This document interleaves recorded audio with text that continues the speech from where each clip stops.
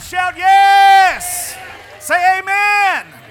The word that we're quoting this morning is from 2 Corinthians, and it says, in Christ, all of the promises are yes. God says yes, and the church rises up, and we say, what does amen mean?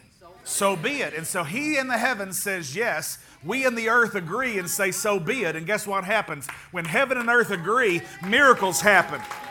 Something takes place on a plane that cannot be described in natural terms. It becomes a supernatural event and an occurrence. Remain standing with me, please, if you would. As we go into our message notes this morning, we're going to come back to this. We're going to come back and pick up right in that moment, and you'll understand why I'm doing this today the way I am. This is the last in the series, number 4 of the crisis message that we've been talking about. The title of the message today is called, Yet I Will Rejoice. Say those words with me. Yet I will rejoice. Notice it doesn't say but. It doesn't interrupt it and go that direction, but it says yet. Everybody say, yet I will rejoice. And so here is our text. We have, I believe, 3 verses. I'd like you to find a screen and read with me, please. Here we go.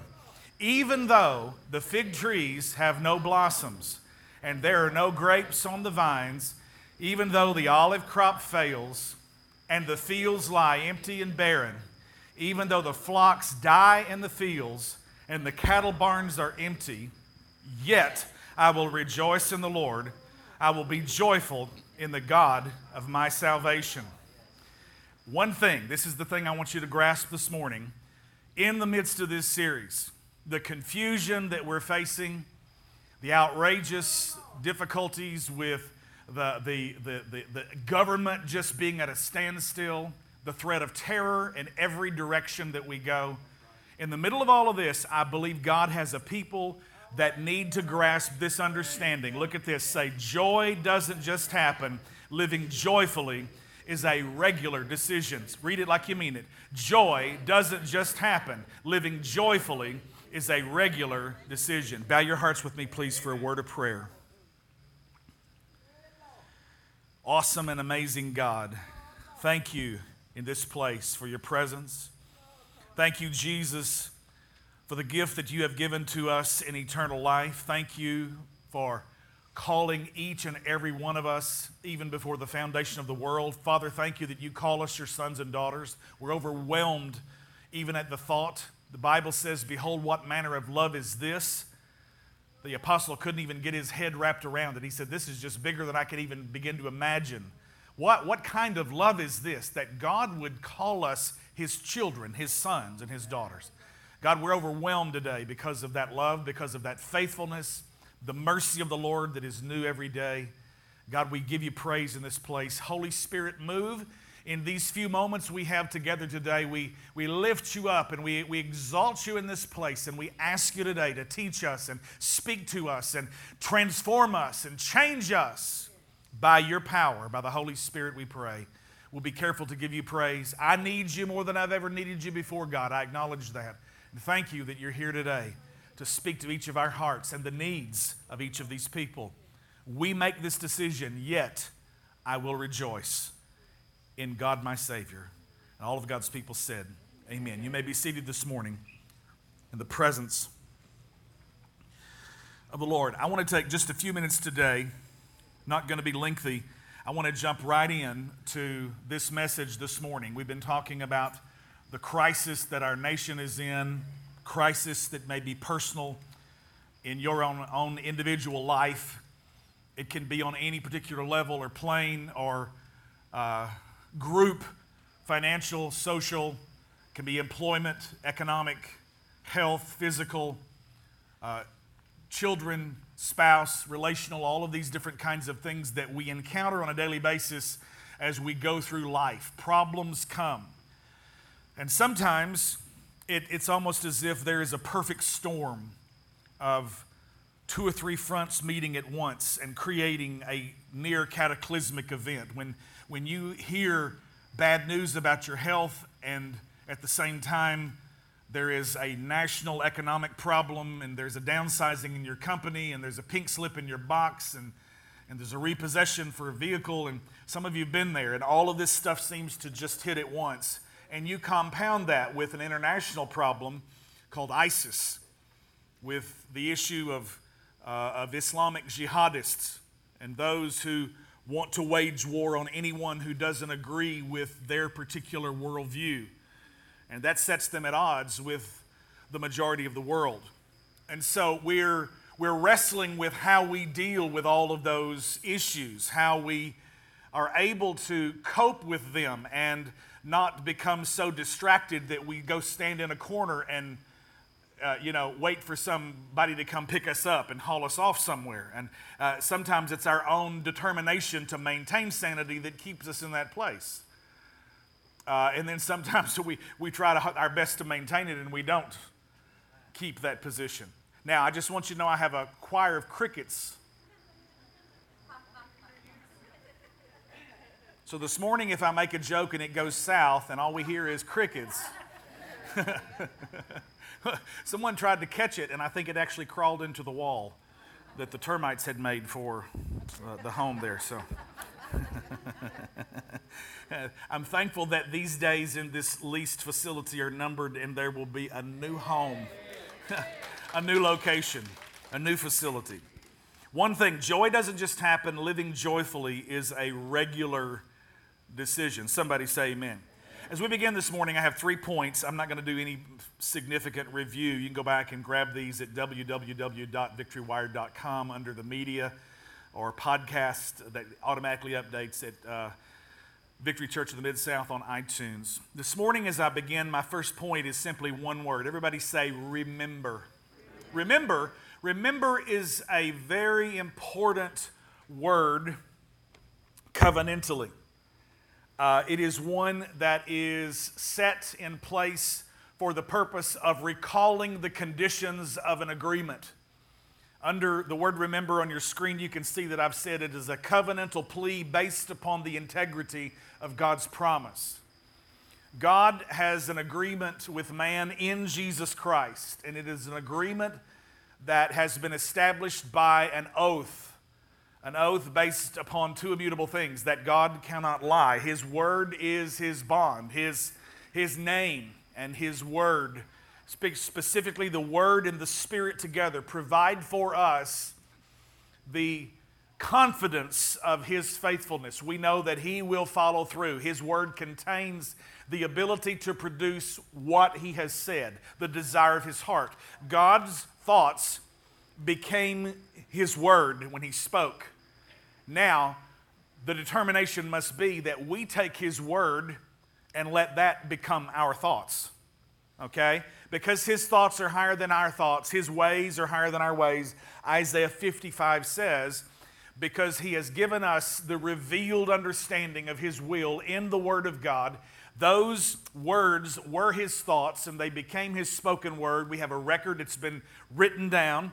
It is the living word of God that you hold in your lap via a piece of book, or whether it is an electronic device, or however means that you have to be able to access to look up the words of God that have been recorded for us in Holy Scripture. They were his thoughts, they became his words, they were recorded. We take his word and we hide it in our hearts, and so that his word can now become our thoughts, so that it can fill our thoughts, so that we can have our mind renewed. We can be transformed by the renewing of our mind, the Bible says in Romans chapter 12, verse 2. With that, we are able to prove what is the good and acceptable and perfect will of God. I call on God and I say, remember your promise. Abraham prays and he says, God, remember your servant. Remember is to call into account the conditions of the covenant which have been spoken over us in Christ. The covenant that Habakkuk is working from is the covenant that the law of God has been revealed in. It's the covenant of Sinai. It's the one that God spoke through Moses to bring the promises of God to the children of Israel. And they didn't walk in faith in the promises. They actually began to think that they could set up a system of fence laws.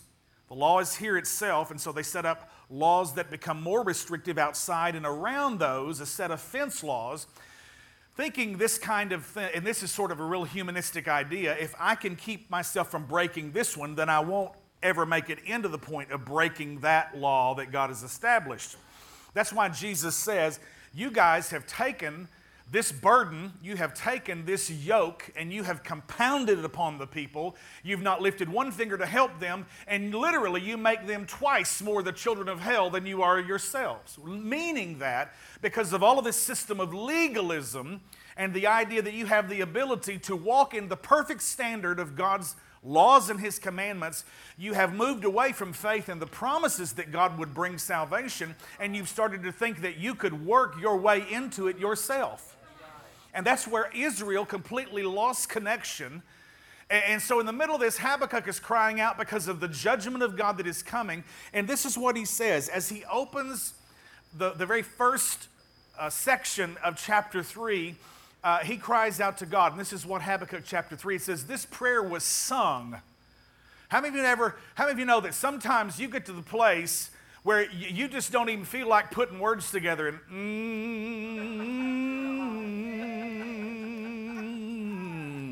sometimes all you got is just a moan down in your spirit. Now, some of you know what I'm talking about because the scripture says in Romans chapter 8, verse 26 and 27, it says sometimes we don't know how to pray as we ought, but the Spirit groans and makes utterances that we don't have any idea in a known language even what we're saying. And sometimes all you have left is just a, my, Lord, I need you today. And Habakkuk began to do what I'm talking about this morning. He began to stir himself up. And as a matter of fact, if you read this very section right here in the Amplified Bible, it says this prayer was set to wild, enthusiastic, triumphal music. The prophets of the old many times would call for a minstrel. Minstrel meaning a musician, someone who had skill to play an instrument, but not only who had skill, they had an anointing. Everybody say the anointing. Now, it's one thing I can teach a student technique. I can teach you how to read music, and I can teach you how to play, and the passion or the intensity with which you play, whether it's going to, and the dynamics will be forte, it'll be loud, or it'll be pianissimo, it'll be very soft. And I can teach you technique, and you can copy that. You can listen to one of your favorite musicians and you can learn to hit the licks that they hit. You can dress like they dress. You can copy technique and you can copy style. As a matter of fact, anybody looks better with a makeover. You get a fresh haircut and a new do and some new clothes on your back, and you get yourself a little makeover, and some of us need a little bit more extreme than the others, and I'm talking about myself. And you get yourself a makeover and you can copy style. You can copy cool. You can copy licks and riffs. And you can copy some technique, but there's one thing you can't copy. You can't copy the anointing of the Holy Spirit. Either you have it or you don't. And let me tell you how you get it. You get it by spending time in the presence of the Holy Spirit. One hero of mine said it this way: if you haven't attracted His presence, you will never attract them to Him. Come on, somebody. It takes some anointing.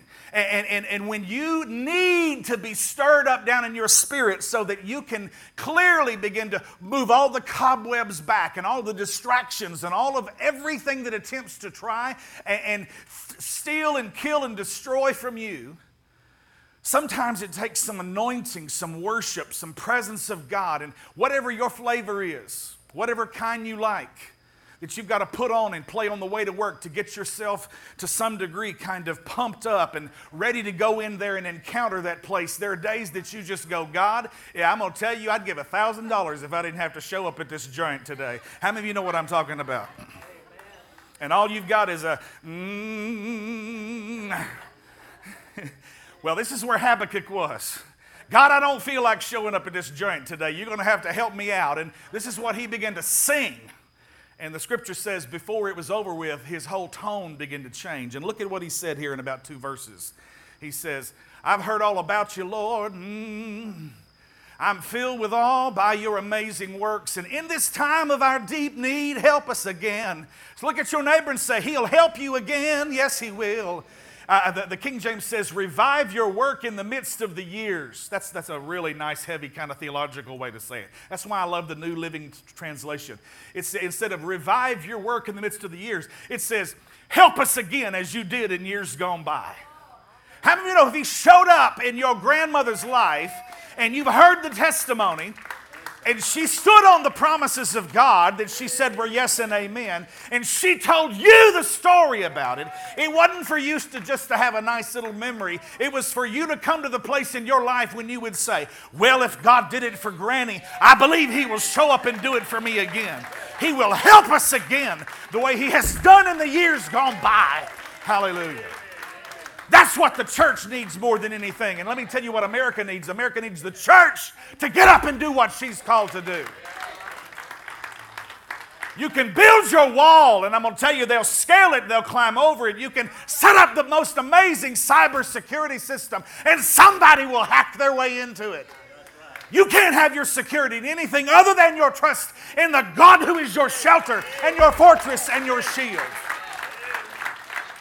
And you know, when you get yourself in that prayer closet, in that place, and you don't even feel like you have any words, and you just begin to give expression, and you begin to give voice to something that starts to cry out from the inside of you way down. Come on, I'm preaching this morning. Help me a little bit. And you just start to say, God, you've shown up before. Help us again the way you did. This is what he's saying is remember. God, I beg you, remember. Show up. And this is what he says. Look here. He says, oh God, and even in the middle of all your anger. What's the one word? Here it is. Everybody say what? Remember. Remember your mercy. God told the children of Israel, he took a whole book called the book of Deuteronomy, and he said it over and over and over again. Do not forget that it is the Lord your God who brought you into this place. Remember that it is the Lord your God who gives you the power to get wealth so that he might establish his covenant in this place and in your life. Do not forget. Remember. Remember is not just a matter of recalling the misty mood of something that you encountered a few years ago. But remember means to recollect, to bring something that has become fragmented and put it back together again. To remember something means to take the broken pieces and take all the members of those pieces and it back into wholeness. Remember it. Hallelujah. And Habakkuk starts out with nothing but a groan and a prayer that he can't even put expression to. And he gets him an anointed minstrel. He sets him down beside him. And he starts praying. And before you know it, his prayer becomes a prophecy.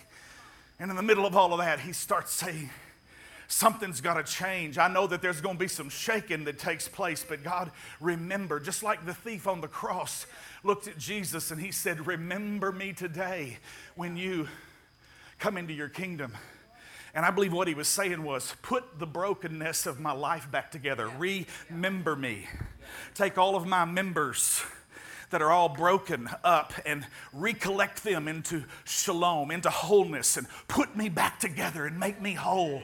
And Jesus looked at him and he said, you will be with me today in paradise. I believe that's all it takes right there, is just calling on the God of heaven and say, remember me, remember, put me back together, Lord. Not just in your mind to recall the glory of a former day, but remember, recollect, put me back together in a place of wholeness. Are you getting anything out of this morning? Point number two, when God moves, everything shakes. Well, what was it, Jerry Lee? He said a whole lot of shaking going on. And I'm going to tell you, if there ever was a prophetic word for this day, it's that Jerry Lee word. There's a whole lot of shaking going on. Everything around us is shaking that can shake. And this is what I want you to see. I'm not going to take time to read all of these verses, but there are a few of them that I think that are very pertinent to us.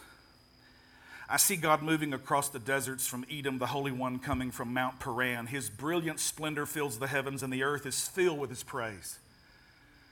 He starts to change his focus on how awful things are and how bad they look. And when he lifts up praise, praise will raise you up out of your perception and perspective of all the negative, and you'll start to see God. And he says, I've seen your awe and how amazing and awesome you are by your works. And I just ask you to remember your in the middle of your anger and your wrath, remember your mercy and help us once again the way you did with former generations, years gone by. He says, he is coming as brilliant as the sunrise.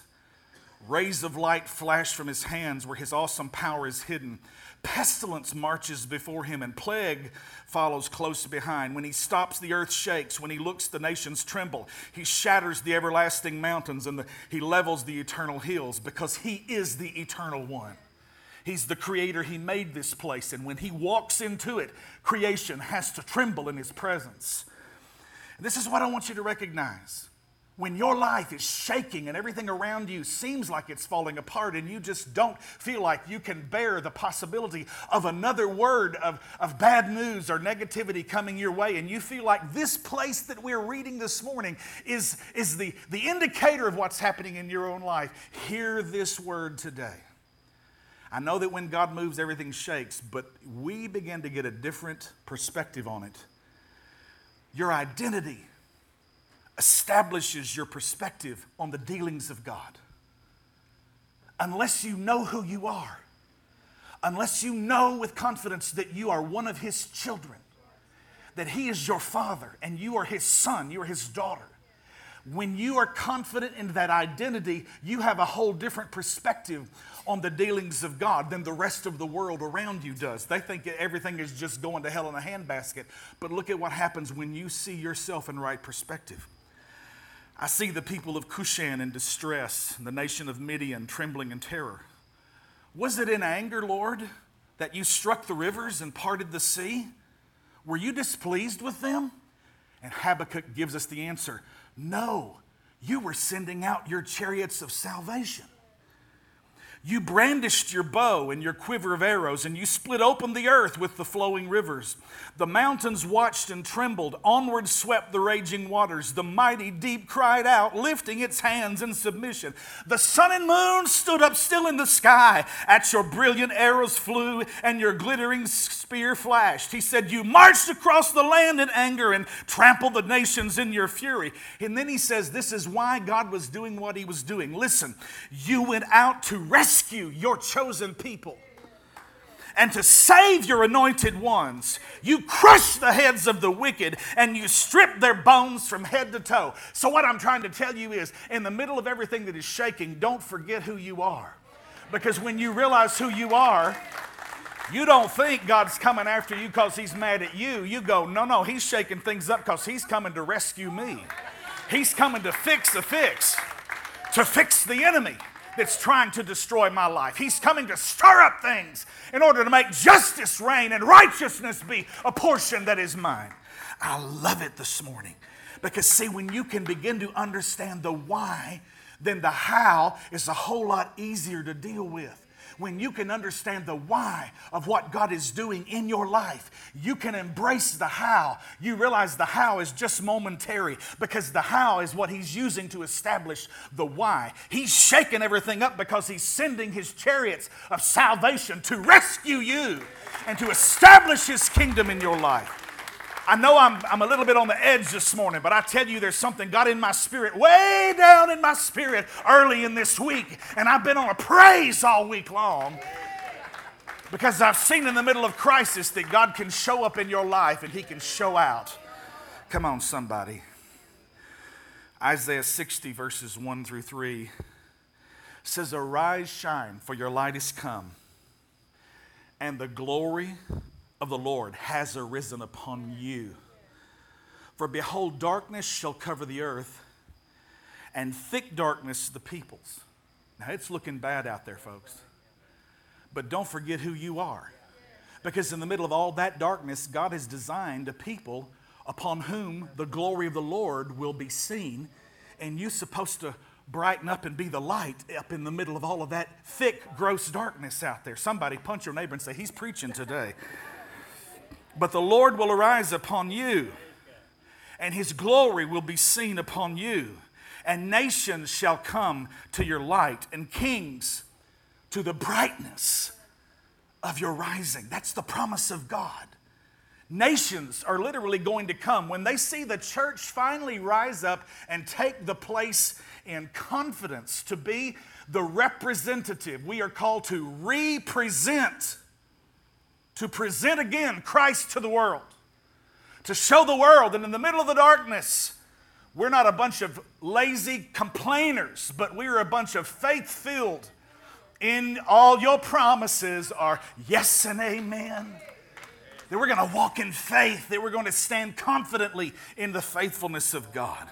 Come on, somebody. Are you hearing what I'm saying to you this morning? Wow. Get this one, if you would, put it up for me in the booth. No, not my decisions, but I have that Hebrews passage. Hebrews chapter 12. Look at this. Be careful that you do not refuse to listen to the one who is speaking. For if the people of Israel did not escape when they refused to listen to Moses, the earthly messenger, we will certainly not escape if we reject the one who speaks to us from heaven. Go ahead. When God spoke from Mount Sinai, his voice shook the earth, but now he makes another promise. Once again, I will shake. Everybody say shake. Say shake, rattle, and roll. Once again, I will shake not only the earth, but also the heavens also, he says. This means that all of creation will be shaken and removed so that only unshakable things will remain. Look at your neighbor and say, your name is unshakable. You're going to get that in a minute. Go ahead, verse 28. Since we are receiving a kingdom that is, say it, unshakable, let us be thankful and please God by worshiping him with holy fear and awe. One last verse, 29. For our God is King James says, a consuming fire. And what I want you to see this morning is that in the middle of all of the shaking that's going on in your life, you need to understand the why, and the how becomes a whole lot easier to deal with. Why is God shaking up the church? Why is God shaking the world right now? Because he wants only that which is unshakable to remain. It's called a kingdom that is everlasting, from everlasting to everlasting. It is a people who fully have been baptized in the lordship of Jesus Christ. He is king, he is Lord, he is boss. He's not just the manager of a heavenly supermarket to get whatever I faith my way into. Now, he'll meet your needs this morning. He's your provider, he's your healer. Come on, he's your justifier. He's all of those things. But over all of it, he is Lord. Everybody say he's the boss. And when you get baptized and immersed in that awareness and you begin to live and say, God, I understand that things are shaking around me, but I'm confident that you've got me and you're not going to let me go. And while everything else is shaking, I know that what's going to be left is that which cannot be shaken. What is unshakable? So I'm just going to go ahead and enjoy the party, and I'm going to shake, rattle, and roll, and I'm going to have myself. I'm going to throw myself a praise party up in the middle. Too often folk put all of their attention on their circumstances, and I want you to see this morning is that the same circumstances that softened the potato hardened the egg. You feel like you're in some boiling water, water's getting hot around you, you know what you need to do? Just honey, rear back and take yourself a bath and relax in the name of Jesus. You run in the hot water in your life, don't let yourself get hardened when you ought to be soft in some areas. And don't get soft in some areas when you ought to be hardened and strong and sturdy and steadfast.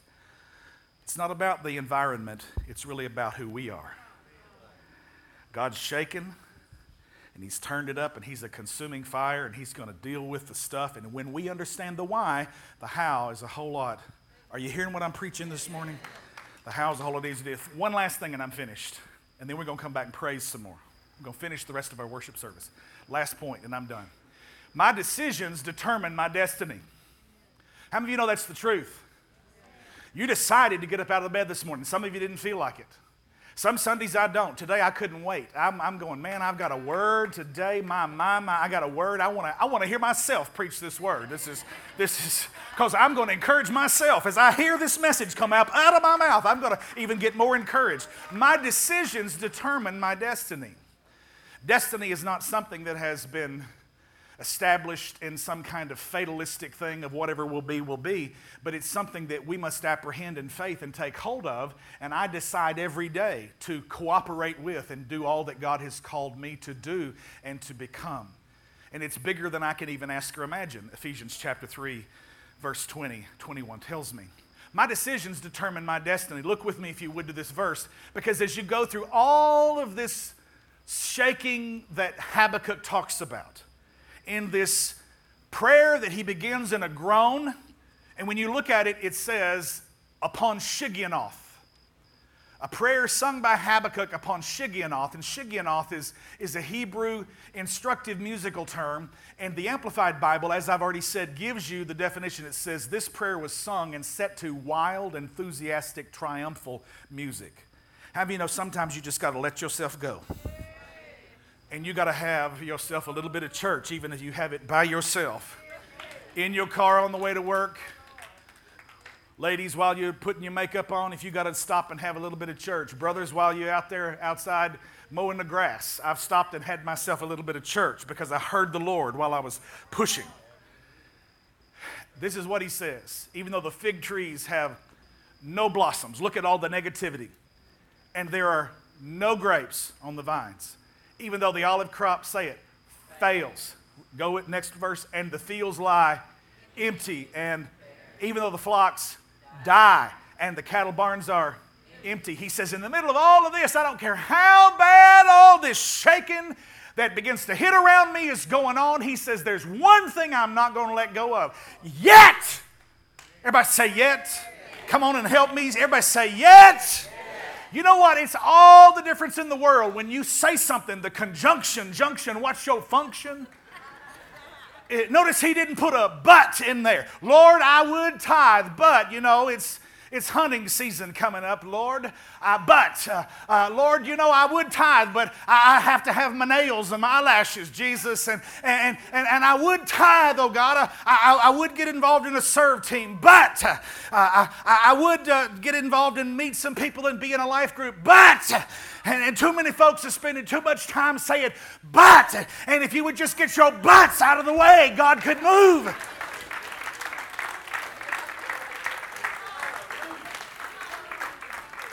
No, he didn't just say that. Yes, he sure did. He just said that. He just said, if you would change your conjunction from a but to a yet in the middle of all the difficulty that I face, I'm not going to let that be an excuse. Yet will I rejoice in the God of my salvation, and I will be joyful in the Lord, my God. It's all together different when you say yet instead of but.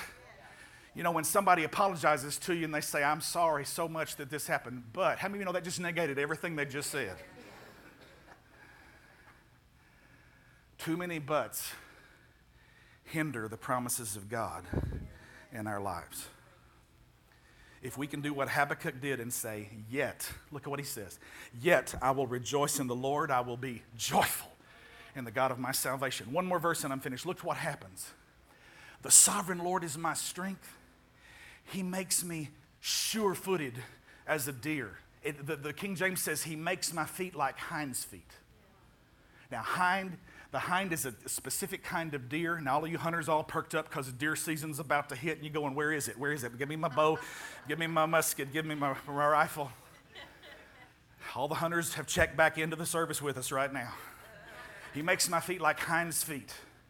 And this particular deer that is indigenous to the Middle East, particularly Israel, has the ability to, with its feet and the way that it's shaped, to climb very swiftly and very quickly mountainous, heavily craggy rocked regions, and just skips up the mountains and literally not even thinking about it whatsoever. It says, he makes me as sure-footed as a deer, able to tread upon the heights. Now, notice all the focus didn't change until he said, yet. When he was talking about how everything was shaken, it just seemed to be hanging out in a negative key. But when he finally got to the chorus and he said, yet will I rejoice and I will joy in the God of my salvation, all of a sudden something transformed, something took place. He says, in the middle of all of this, I've got some joy that has become my strength, and the sovereign Lord is my strength. In the middle of the crisis, I can have joy because I've made a decision to put my joy in the Lord. Come on, somebody, put your hands together.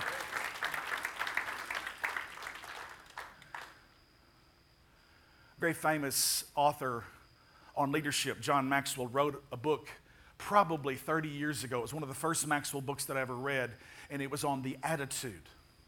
And he dedicated a couple of chapters to aviation, to flying.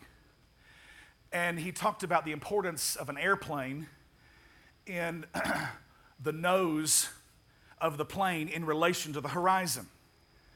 And this is a statement that he gave. If you would go ahead and put it up for me under this third point. We've already talked about but, and we've talked about yet.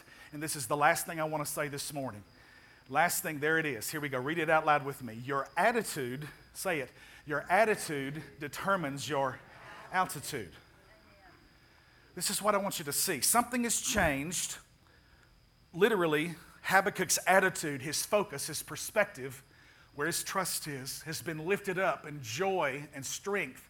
Joy has emerged and strength has come on him, and now he has the ability to climb mountainous things in his life. And this is what I want you to see in related to aviation. I was taught this years and years and years ago, and this is another reason why I am deliberately positive. Because he says that when you're flying a plane, the attitude of the plane, literally, not altitude, but the attitude of the plane is the relationship of the nose to the horizon. When the attitude of the plane is up, the plane is climbing. So the attitude determines the altitude. When the attitude of the plane is down in relation to the horizon, the plane is descending, hopefully not to have a crash landing, but to land smoothly. And so attitude, are you focused upward or downward? The attitude of the plane is going to determine the altitude to which the plane is able to eventually fly. So this morning, it's a beautiful illustration of where we want to end, and I'm going to, at this point right now, invite the praise team back. They're coming back, and we're going to pick up and sing several more times. I will rest in your promises. My confidence is in your faithfulness. Faithful you are, because this has everything to do with my attitude toward the horizon in which I'm walking. I'm looking and I'm seeing some mountains, and if I'm going to fly over them, I better get my attitude up and look up to the Lord and stop saying, but that mountain's too high, but these circumstances are too difficult, but I don't have the strength, and start saying, in spite of all that, yet I will rejoice. I know it's difficult, yet I'm going to trust God to meet my need. I know that everything seems so dark, but yet I believe God's going to shine light on me and in my life and give me blessing and understanding. Come on, stand to your feet with me this morning, and let's do this right now. Whatever your circumstance, what you're facing, the difficulty you're in right now, get your focus off then. Lift your attitude up. And begin to say right now, stop saying but and start saying yet I will rejoice in the God of my salvation. Come on, let's sing it.